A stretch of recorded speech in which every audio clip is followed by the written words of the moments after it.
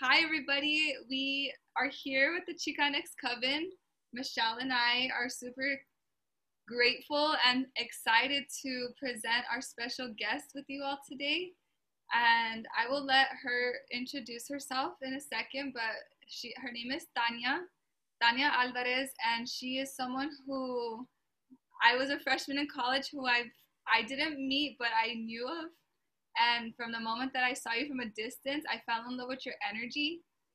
You have such a positive and healing presence, and I was drawn to you from the very first time that I met you when I was a Mechista.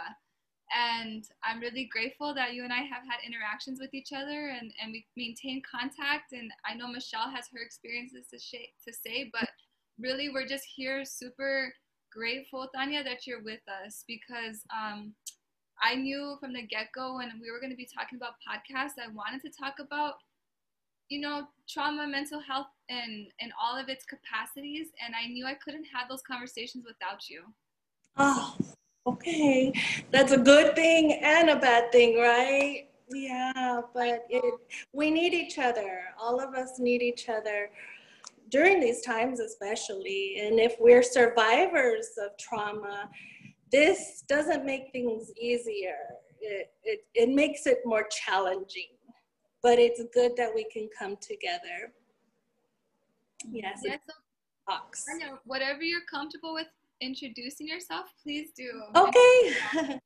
My name is Tanya Alvarez. I was born here in Tucson, Arizona. Just a barrio girl from the south side, and I was raised Chicana, and that's what I knew. And my dad was in the military, so I was also a military brat, and I traveled a lot. When I was 10 years old, we landed here. My dad retired here. And I was able to finally kind of nurture those roots that I wasn't able to before because of all of our travels. And now I'm a nana, and I love being a nana. I have 4 grandchildren, and it's been a lot of fun. I've been teaching them art and whatever I know, and I just love seeing them grow. But I love being a part of the community. My background is in behavioral health and in the arts, and I take a lot of pride in our Chicanisma, not only because I was raised that way, but because it's helped me to survive. And it's helped me to also help other people learn about their culture and not forget their roots. What else can I say? Well, I love hearing that. Well, you're a professional counselor, and I love hearing that you're a brown beret. Yeah. It makes me so, because I know like it's part of like the nationalist movement, but I just remember taking the Chicano movement and learning about the brown berets, and then when I met you, I was like, oh my God, it was just like a fangirl moment. Yeah.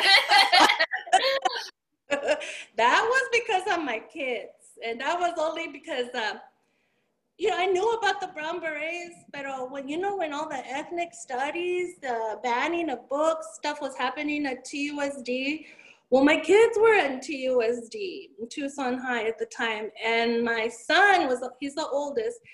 He got kicked out of school because he was labeled a gangster because he was hanging out with certain people, even though he wasn't. So my kids brought their friends, and they're like, what do we do? Mom, I'm like, well, what have you guys been learning?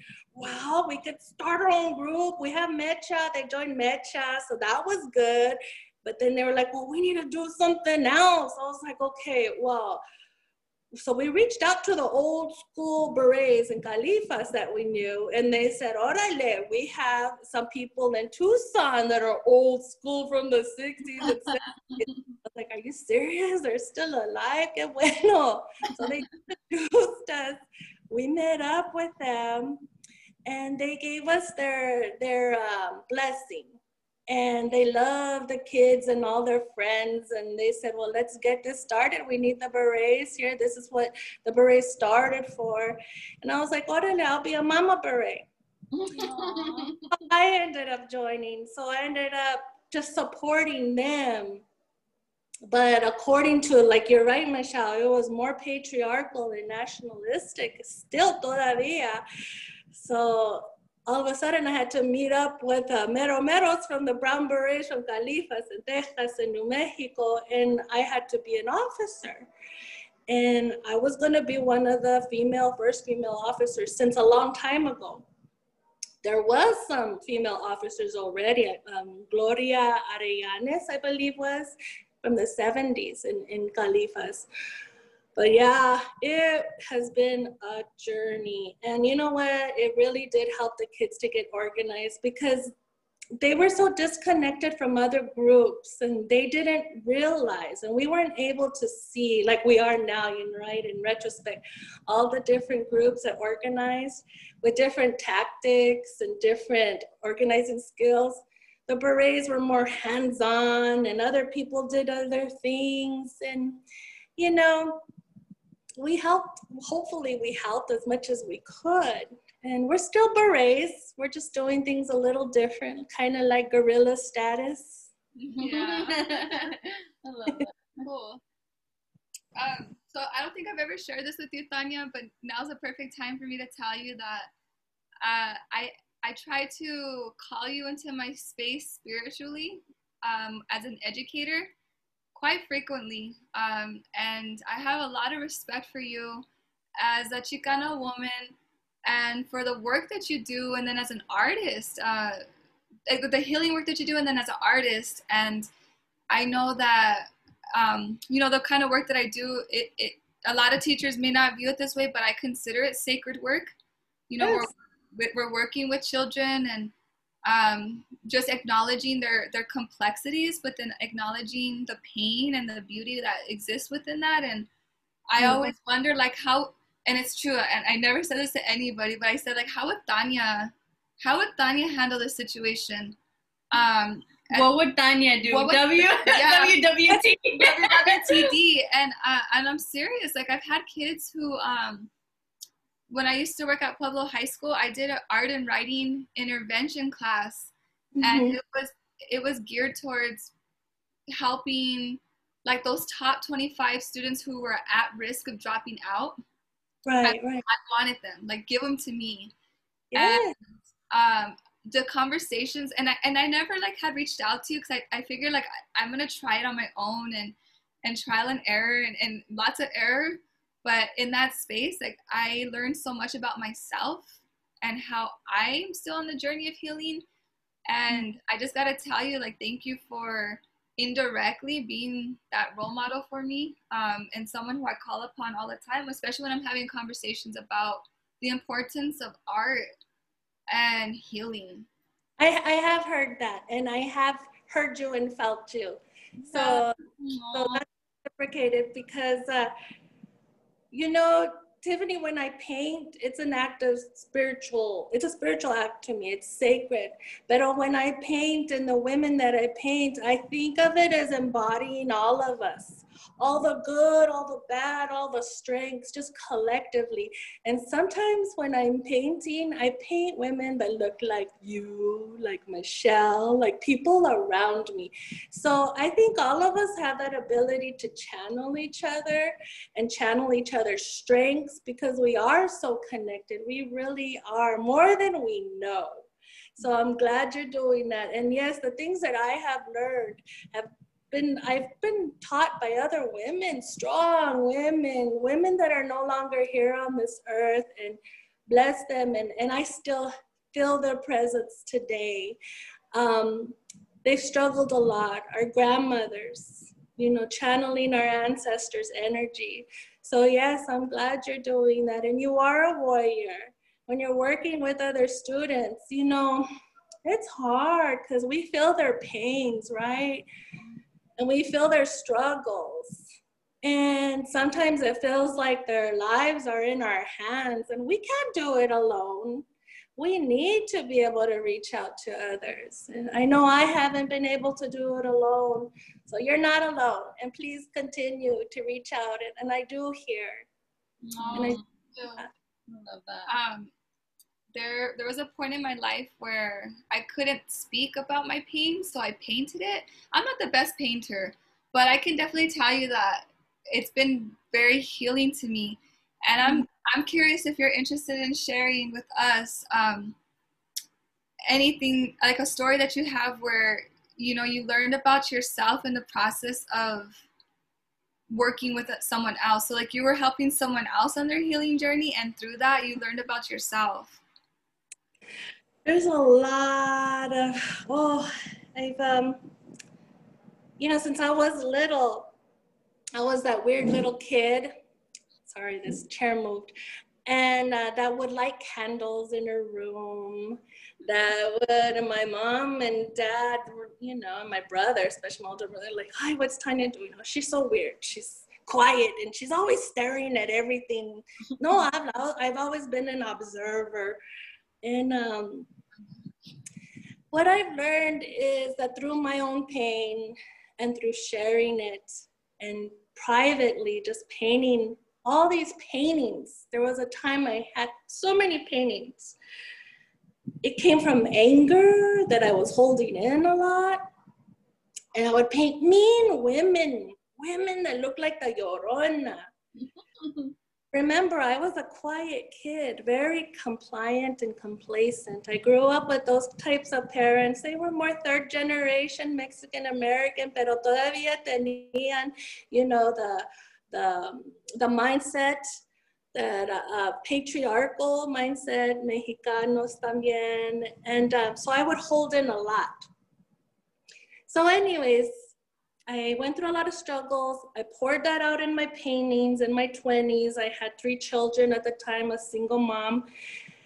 And then somebody from the domestic violence, Brewster Center, because I was a survivor of domestic violence. I was married to somebody that was a 3rd-degree black belt. And he would literally torture me. And so I had a lot of that energy that I thought I had healed from going to my own therapist. But one time this lady from the Brewster Center said, Tanya, can we put your paintings on display? You know, I had never shared them with anybody except for this lady, because she was kind of like my therapist. She was like a social worker at the Brewster Center. Lorena Howard. Oh. Caballero, and even Regina Romero, all of them are part of the Adelitas, right? We were like the beginning Adelitas. I think this was in the freaking, I want to say late 90s, early 2000s. They were going to have the Vagina Monologues by Eve Ensler in Spanish for the first time at El Rio, right? No, El Pueblo Center. So I said, órale, I'll put up my paintings. That's fine. And I was like, ew, what are they going to think about me? And I was like, okay, I'll have this little show. Oh my God, hundreds of people showed up. And they lined up my paintings where the people lined up to go in. And then people had posters of one of my paintings, and they started asking me to sign their posters. And I was like, really? Sign? ¿Por qué? You know, I'm just another woman that painted something and just happens to have her image on a poster. But a lot of women started telling me their stories, the stories of them surviving a lot of trauma, sexual abuse, domestic violence, and they resonated with my paintings. And what I found out is that a lot of us have been taught not to be angry, that we need to control ourselves, be well behaved, ¿verdad?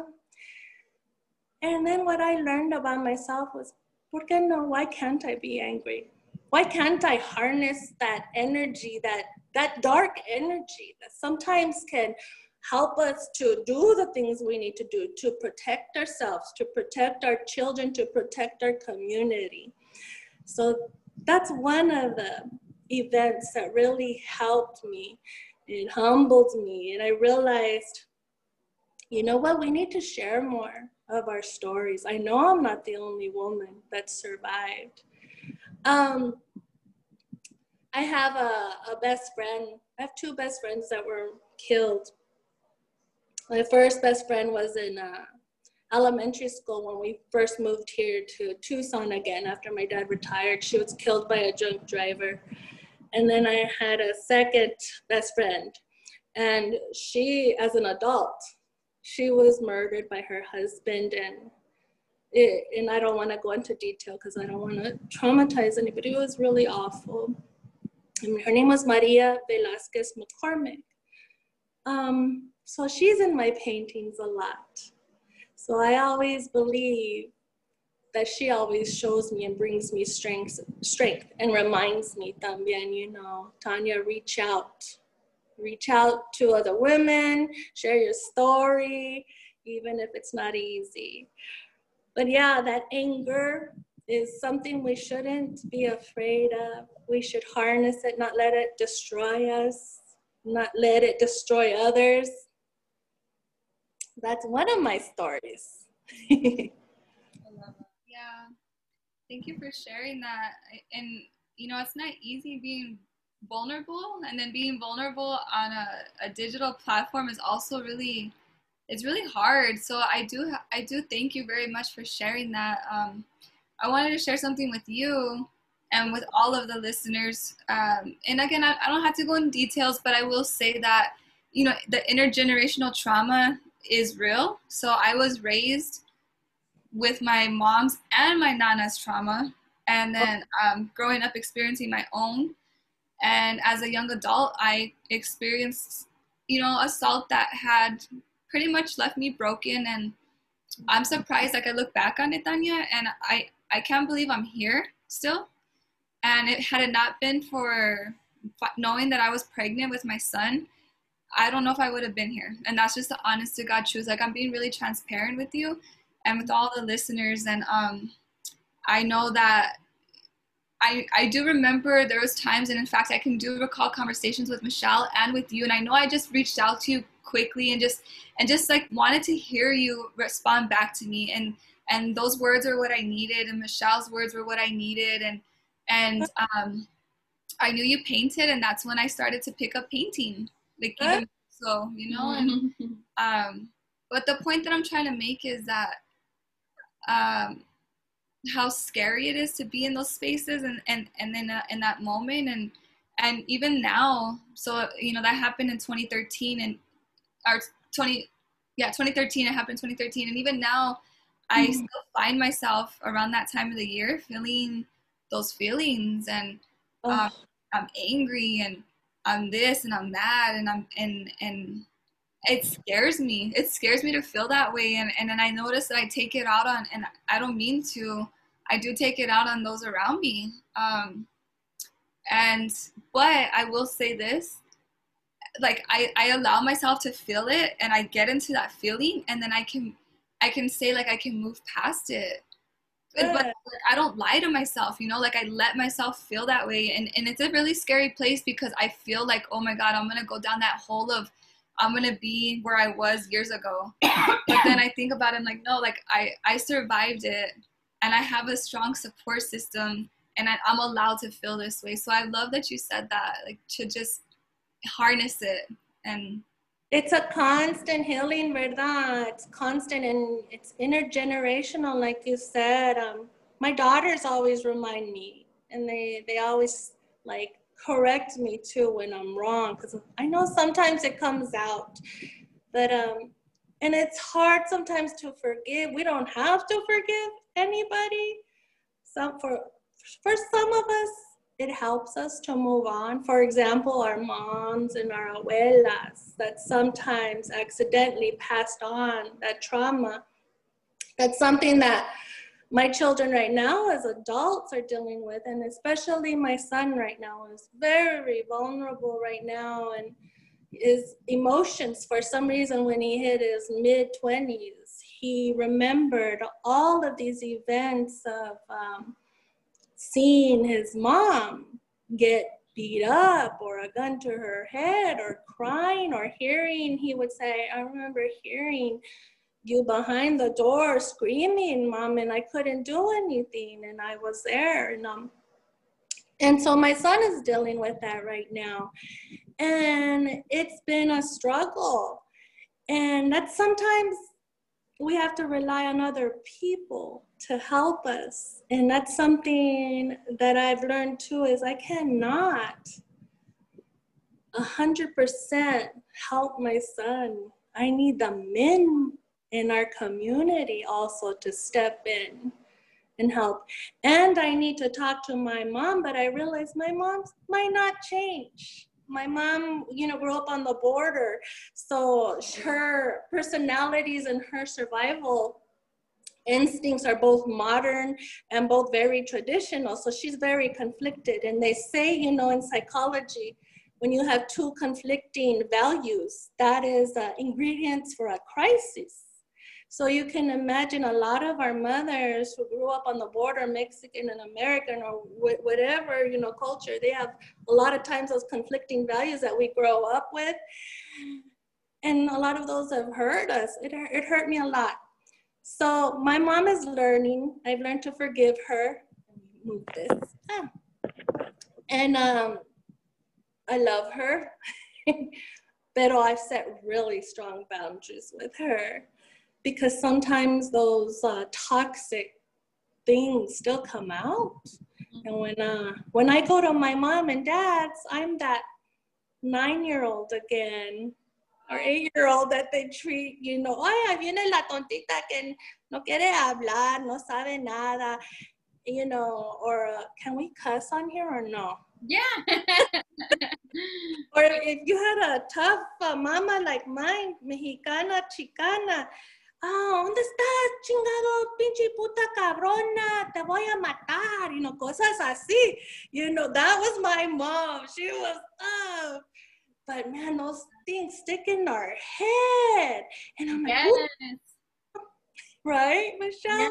Yeah. I think harsh parenting is very, so my parents, I love them to death, and I've like you said, I've forgiven, and I love my parents, but I think you're right. Like, they were of the school of thought that my mom, not my dad, but like, as long as I give you all of your basic needs and I don't physically beat you, you know, I can say things and without repercussion. And it's so, you know, it scars you. Those words, I mean, even now in my 30s, it's like those words hurt, you know? And Yes. yeah. And we're so little too and impressionable. And I'm sure you thought, you know, why is she calling me that? I don't even know what a puta is. You know, what's that?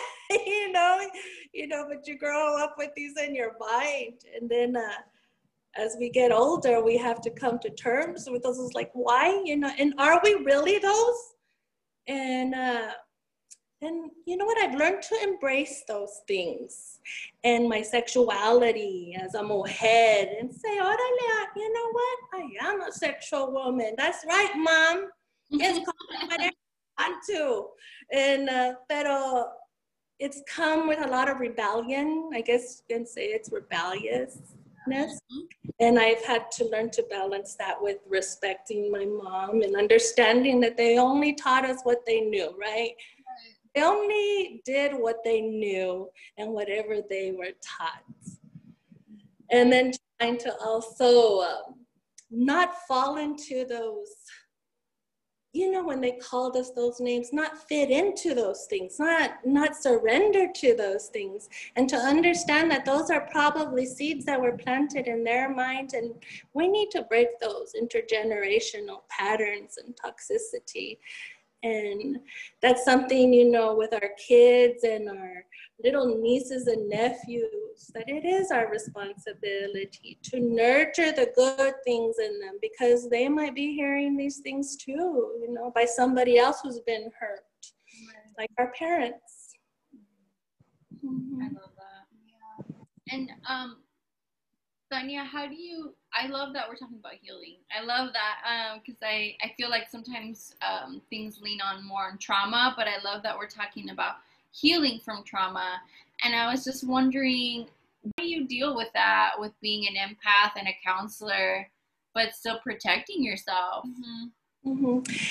It hasn't been easy. I do a lot of my own protection ceremonia. And these are ceremonias that I've learned from my tias, my grandmothers, you know, because as Chicanas, we no longer have our tribes. We're the people with the lost tribes. So, you know, our ceremonias from our great grandmothers that were native, we didn't have that luxury or privilege to learn those. So the ceremonias that I've learned have been from my tias and our grandma, but a lot of protection, a lot of meditation, and a lot of learning from behavioral health, going to school, learning about psychology. That helps a lot too, but not always, right? The medical model doesn't always help our people. So about 4 or 5 years ago, I put my license on hold because I realized as a behavioral health professional, I was helping people in an office on the corner that already had a lot of privileges, right? And so I also learned that our people were not getting the help they needed. The mujeres, the Chicanas, the Mexicanas, Native Americans, the Black people, you know, African Americans. This wasn't helping them. You know, the medical model where I was sitting up there in an office, and I realized a lot of our history and a lot of our culture should be integrated more for our people. And a lot of curanderismo, for example, the things we've been taught, a lot of our mujeres and people use. So I stepped back, I put my license on hold, and I started just integrating myself back into the community. But it hasn't been easy. And a few things that I do know and I have learned is we're grieving. It's like we're going through this big grieving process in our community. And some people are at the first stage of grieving. Some people are in the sadness stage. Some people are in the anger stage. Some people are already in the, okay, I'm ready to forgive and move on. I might not forget. And what I've learned is to do things with love. No matter what I say or what I do, make sure it comes from a place of love and take responsibility for what I say. And I also have to understand that if I'm gonna give consejos to somebody, it might not be my place. Maybe they're not ready. So I use my gut intuition, and sometimes I just, you know, if this person is angry and they are in that stage, there's nothing I could do right now to change their mind. And sometimes I'd rather see a person who's a survivor be angry than to be depressed. And let me tell you why. Because it's so powerful. It could help them to do the things they want to do. It could help them set boundaries. It helps them to survive. It helps them to protect others. Because you know the opposite of anger is depression, ¿verdad? And most of us, you know, we learn just to be depressed. So now I'm like, okay, no, we have to teach each other to be angry. But you know what? Don't take it personal. So learning not to take it personal, although sometimes I have. I'm like, Chingo, you know, I really love this person and I can't believe she's saying these things. And I love her so much, like my daughter, but why does she think this and this and that and that? And then I have to step back and say, oh, okay, she's not ready yet. She's at that stage and it's okay for her to be angry. Let her be angry. And then when she's ready to move on, then hopefully, you know, when she's ready to talk, I'll be here. But a lot of setting boundaries, healthy boundaries, and not taking things personal, and using my own ceremonia and cleansing, baths. I don't know, this taking baths thing is really nice, you know, with oils. You don't have to do it, but whatever the coping skill is. I was just talking about this. Yeah, I did. I hiked last night, and then I came back, and I took a bath with bath salts, and I had already put essential oils.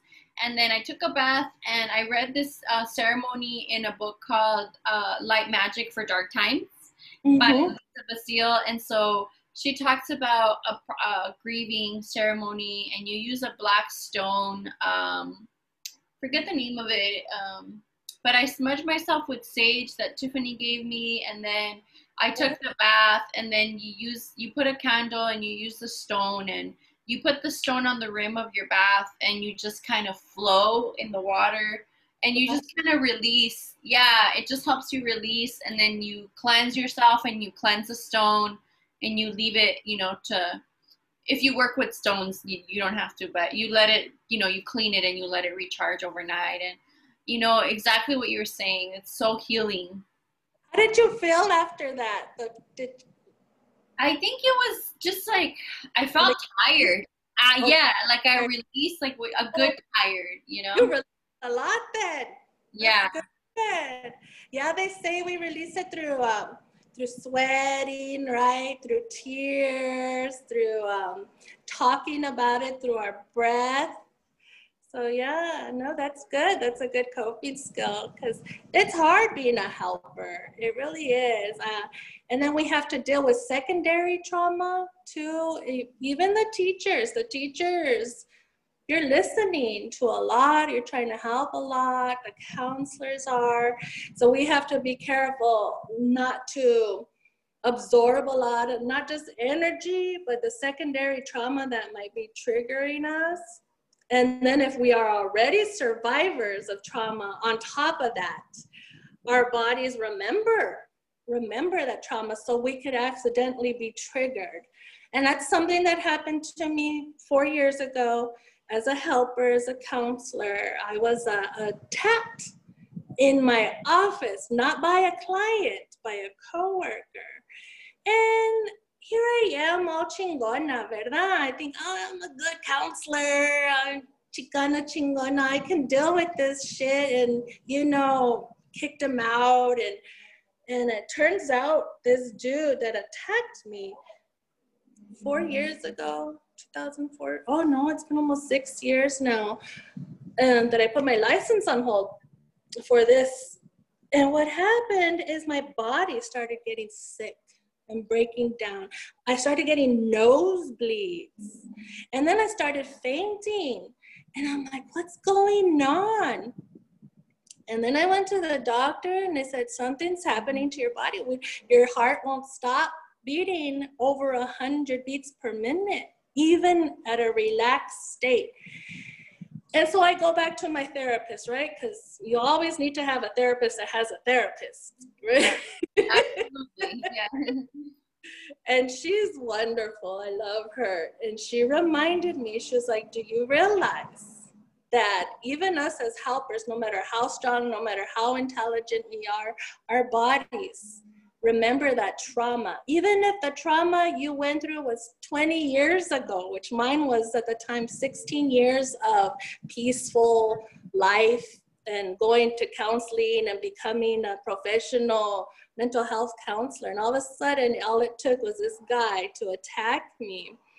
And but my body remembered all this trauma.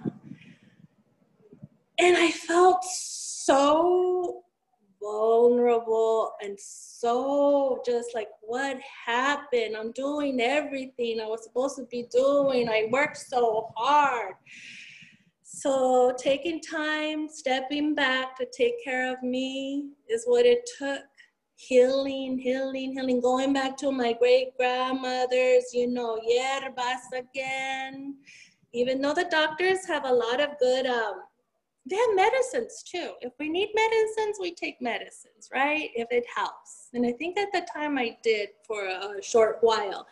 And then after that, I was a little bit better 2 years later. And now I'm here and I'm doing a lot of things I love, but with a disability.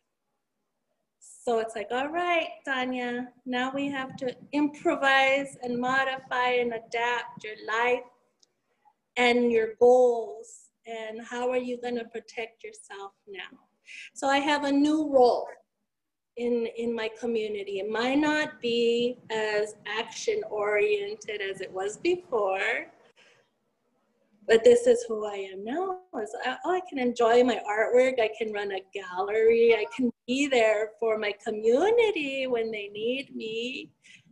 But I just probably won't be in the office in public anymore, just for anybody. I'm very selective. So when we're being empaths, we do have to be very, very selective of who we let into our lives. I wanted to share with you, because you just reminded me of something that happened to me this past week. What happened? I had, it's only been the 3rd week of school. And I had to do a mandatory report. And it's interesting to me because, one, we're on school online, right? And we're studying the Tezcalipocas, and I had them practicing reflecting through the Tezcalipocas. So talking about, Huitzilopochtli and Quetzalcoatl and Xipetotec, and I had a student who completely had opened up to me on her reflections. And of course I had to report it, and it had to do with sexual trauma, and very specific. And I was like, I'm reading it, Tanya, and oddly enough, the date that it happened was the date that mine had happened. Wow. So kind of like just hit me really hard. I felt paranoid. I got sick to my stomach. I started to feel really anxious, and I was sitting at my desk, Daniel, and my legs were like trembling. Wow. And then granted, like, I'm on campus because I got the choice to go work on campus or stay home. And I decided that day I'm going to go to campus, and I couldn't get a hold of my superior because he wasn't on campus. So I'm like, I'm freaking out, but I found myself going into panic mode. And I tell you, like, after my assault for the first 9 months, I was in panic mode all the time. I was teaching in panic mode. I don't even know how I remained calm, honestly. Like, I look back on it, and I finally had a moment where I was teaching and the room was spinning and I fell on the floor. Like, that's how I finally had a breaking point after 9 months of hiding it. And all of that, it's weird. Yeah. And this year felt like my first year teaching all over again because we're online. I'm by myself in my classroom. I'm reading her reflection. I see the date, and the symptoms I felt that day that I had fallen in my room was the same thing that happened to me. And it was hard. And then the guilt came in because I can't talk to her because we're on social distance terms. And, it was just weird. But the point that I'm trying to make is, like, damn, you're so right. Your body remembers. And granted, I didn't feel anything beyond just reading what I saw. But, man, that memory connected to the body, and that was it. What did you do to, like, calm yourself down? Because there's ways to do it. But everybody has a different way, and I'll share with you what I do. But so all I did that day, and I don't wear makeup often, and that day I wore makeup, I sobbed and sobbed. And I went home with the most massive headache that I could possibly have. My eyes were black, everything was just, and I had it stay streaky. In fact, I had a class afterwards, and I kind of like look back and I laugh, but I know everything was just smeared on me, and the kids never said anything to me, so maybe they're just like, oh, she's having a bad day, but cool, and it's fine. I'm glad they didn't ask because I wasn't ready to have that conversation. But oddly enough, I did cry a lot, but I've been having like anxiety since then. So yeah, I think I dealt with it, but it's still sitting with me. So they say that our trauma, this is what I've been taught. Our trauma is like somebody being a dump truck, right? They have their trauma, and then they come and they dump their trauma on us. And all of a sudden, we're owning something that doesn't belong to us and hurts us. And then our body and our mind are like, what is this, right? We need to get rid of it. It doesn't belong here. So they also say that our trauma, depending how old we are, we kind of go back to that age. So let's say My first trauma happened when I was 7. So I know that when something traumatic happens to me or I'm triggered, sometimes I regress to a little 7, 8-year-old. Now I know that. Now I realize that, because I was like, what? I'm talking like a little kid right now. And I didn't know that before. And I felt very scared and what I've learned to do, and it's different for anybody, but I channel those women in my life like you did, Tiffany. I know you do this too, and I know Michelle does too.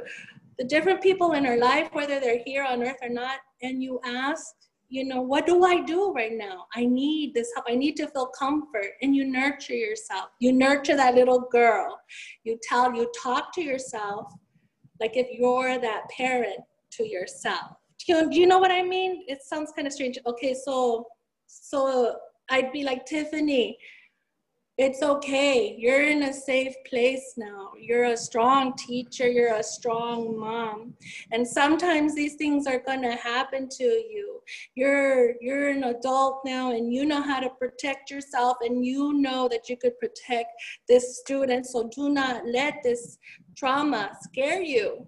So talking to yourself like this over and over again. So a lot of positive self-talk, a lot of reparenting yourself sometimes will help. Talking to yourself like that. I do that all the time, Tanya. And so it's funny because I didn't realize that. And one time I talked to my husband about it and I made the connection because I was parentalized at a very young age. I suffered my first trauma when I was 5 years old, and I had to step in to be like the co-parent of my mom. So instead of me being a child, she would consult with me about my well-being and what were we going to do now, because our life got kind of torn apart and the floor, got pulled from the rug got pulled from underneath us. So when I notice that something goes wrong in my husband's day, or one of my dogs isn't feeling well, I start to talk to them like they're babies. And I do that to my husband, and I'm like, everything's gonna be all right. Everything's gonna be all right. Everything. And I realize, and he always like makes fun of me because he's like, there you go. I'm, talking to me like I'm your baby. But I noticed that it was because that's what I wanted. I wanted someone to tell me that things were gonna be okay, that I could. It was basically, I went into fight or flight at a very young age. And so I know fight or flight very well. I can go into fight or flight at any moment. But I realized in how I love others that I like to nurture their inner child a lot and comfort them and soothe them. And so now I try to do things like last night where I do ceremony or hiking or a bath or do things for my inner child that make me feel good. Yeah, I noticed. It's funny you mentioned that because I've never said this out loud, but I made that connection once. Are you still there? Okay, I could see. Oh, what I want to tell you, Michelle, is play. Play, don't forget to play, and know that everybody's going to be okay. And yes, I know we feel like we need to take care of everybody sometimes.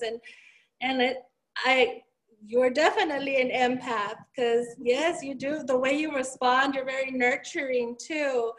But I would encourage you to play more and don't worry so much. And a lot of art therapy, play therapy with your inner child, ¿verdad? And it's okay. It's not being irresponsible. Our children need to see us play and have fun with the simple things in life. And yes, I could feel that. I totally resonate with that too.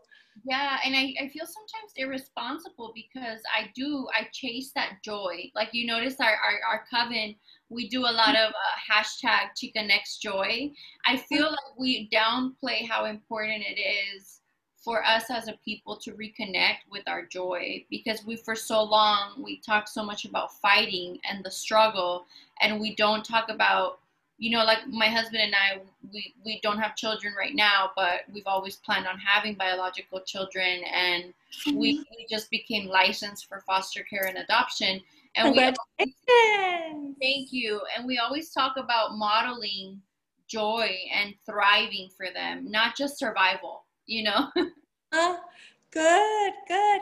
Playing and doing those things, that's something that my dad taught me. Since I was little, I love anything magical, and it's never stopped for me. And I think that was such a saving grace that my dad taught me, even as a military guy, this Chicano, he was a down Chicano, but playing magic, fantasizing about, fairies and this and that, that is something that I've never let escape from my life, no matter how serious life gets. And yeah, when in those times of despair and times like now, there's so much sadness in the world already. We need to be able to play and be kind to each other and have compassion for ourselves and for others. And yes, there's a lot of serious things happening. There's a lot of people hurt right now, and it might get even worse. So we definitely need to bring our circles together, not forget that magic that we had when we were little kids, having fun, not let go of that. And we need to continue to teach our kids and our students and our loved ones, and to forgive ourselves, We're not perfect. We hurt too. Yeah. Beautiful. I need to work on that. I definitely am the serious one as the parent.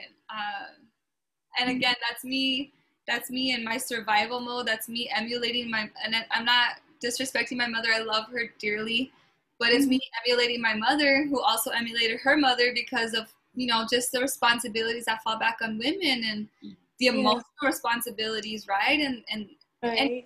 So I do need to get better at that. I do appreciate you sharing that with us. It makes me want to go home to my kids and just go play.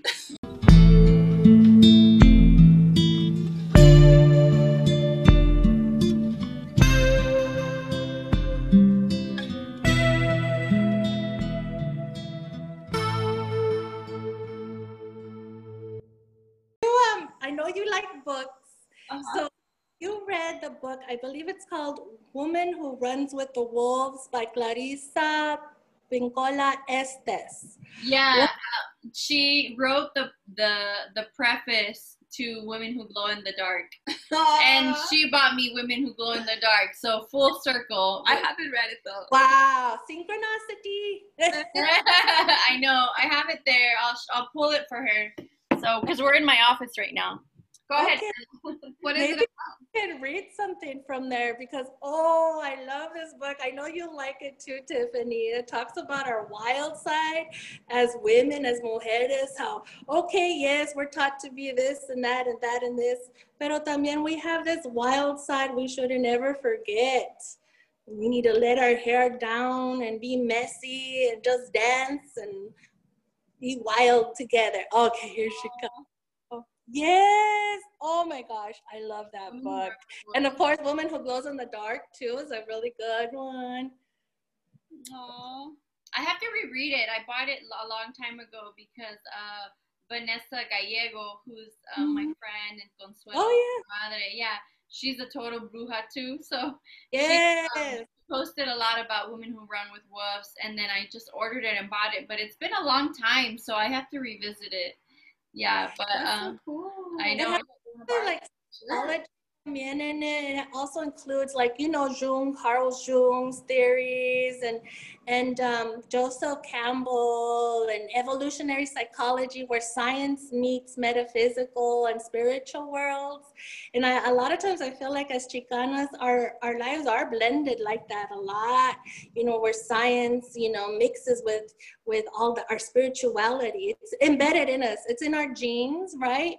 And we're in the Southwest, so imagine what happens when those genes are physical self, barefoot on the ground. We're feeling that energy firsthand, and sometimes we just need to go with it and just close our eyes and ask our ancestors, where do I go from here? What's gonna help me? What can I do right now? And be wild. Tanya, I gotta just tell you a story. When I was working at Changemaker, I don't know if you remember, I worked there for like a year. you had stopped by the school because you had lived, a couple blocks south. Uh-huh. And I remember you came into my classroom and I was just so in awe of you because you were barefooted and you walked from your house to the school and you're walking around barefoot and I'm just like, oh my gosh. And not because I felt like offended by it. I was just like, that is so badass that I wanted to take off my shoes and be barefooted on the concrete. But just how cool. Like I love it. And that it just stays. That memory just stays with me. That's awesome. Yeah, we could feel that energy. But yeah, when you get a chance, read it. It's really perfect for the coven. And she gifted me Women Who Glow in the Dark, which I'm reading right now, and so it's a perfect connection. Yeah. For all our listeners, the book is Women Who Run with the Wolves by Clarissa Pincola Estes. Yes. Maybe we could read something out of it. Is there like a little? Yeah, there's so many things in there though. It's just a book when you have a chance, you have some downtime. It really validates us as women. And forward, would you like me to read it? Yeah. So it says, we are filled with longing for the wild. There are few culturally sanctioned antidotes for this yearning. We were taught to feel shame for such a desire. We grew our hair long and used it to hide our feelings. But the shadow of the wild woman still lurks behind us during our days and into our nights. No matter where we are, the shadow that trots behind us is definitely four-footed. Ándale, yes.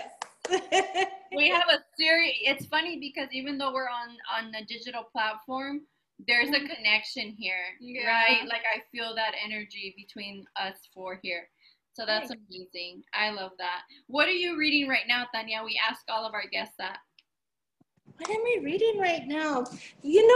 Or doing as a ceremony. It doesn't have to be reading. It could be an album, a CD, whatever. Well, I was looking through all my paperwork. It's funny you ask because I lost my tax ID and I was like looking for it.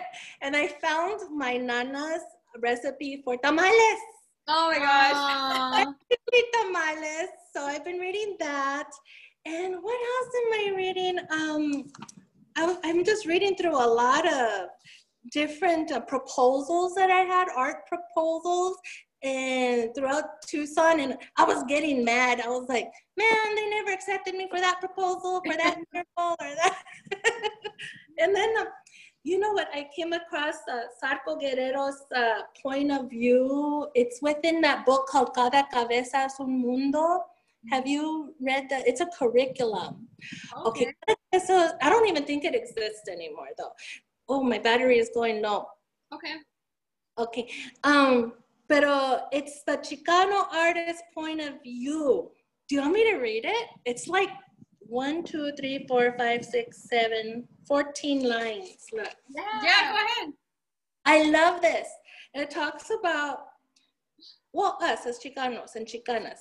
We are those whose hearts hunger and whose souls sing out the desperate need for an effective art of the people.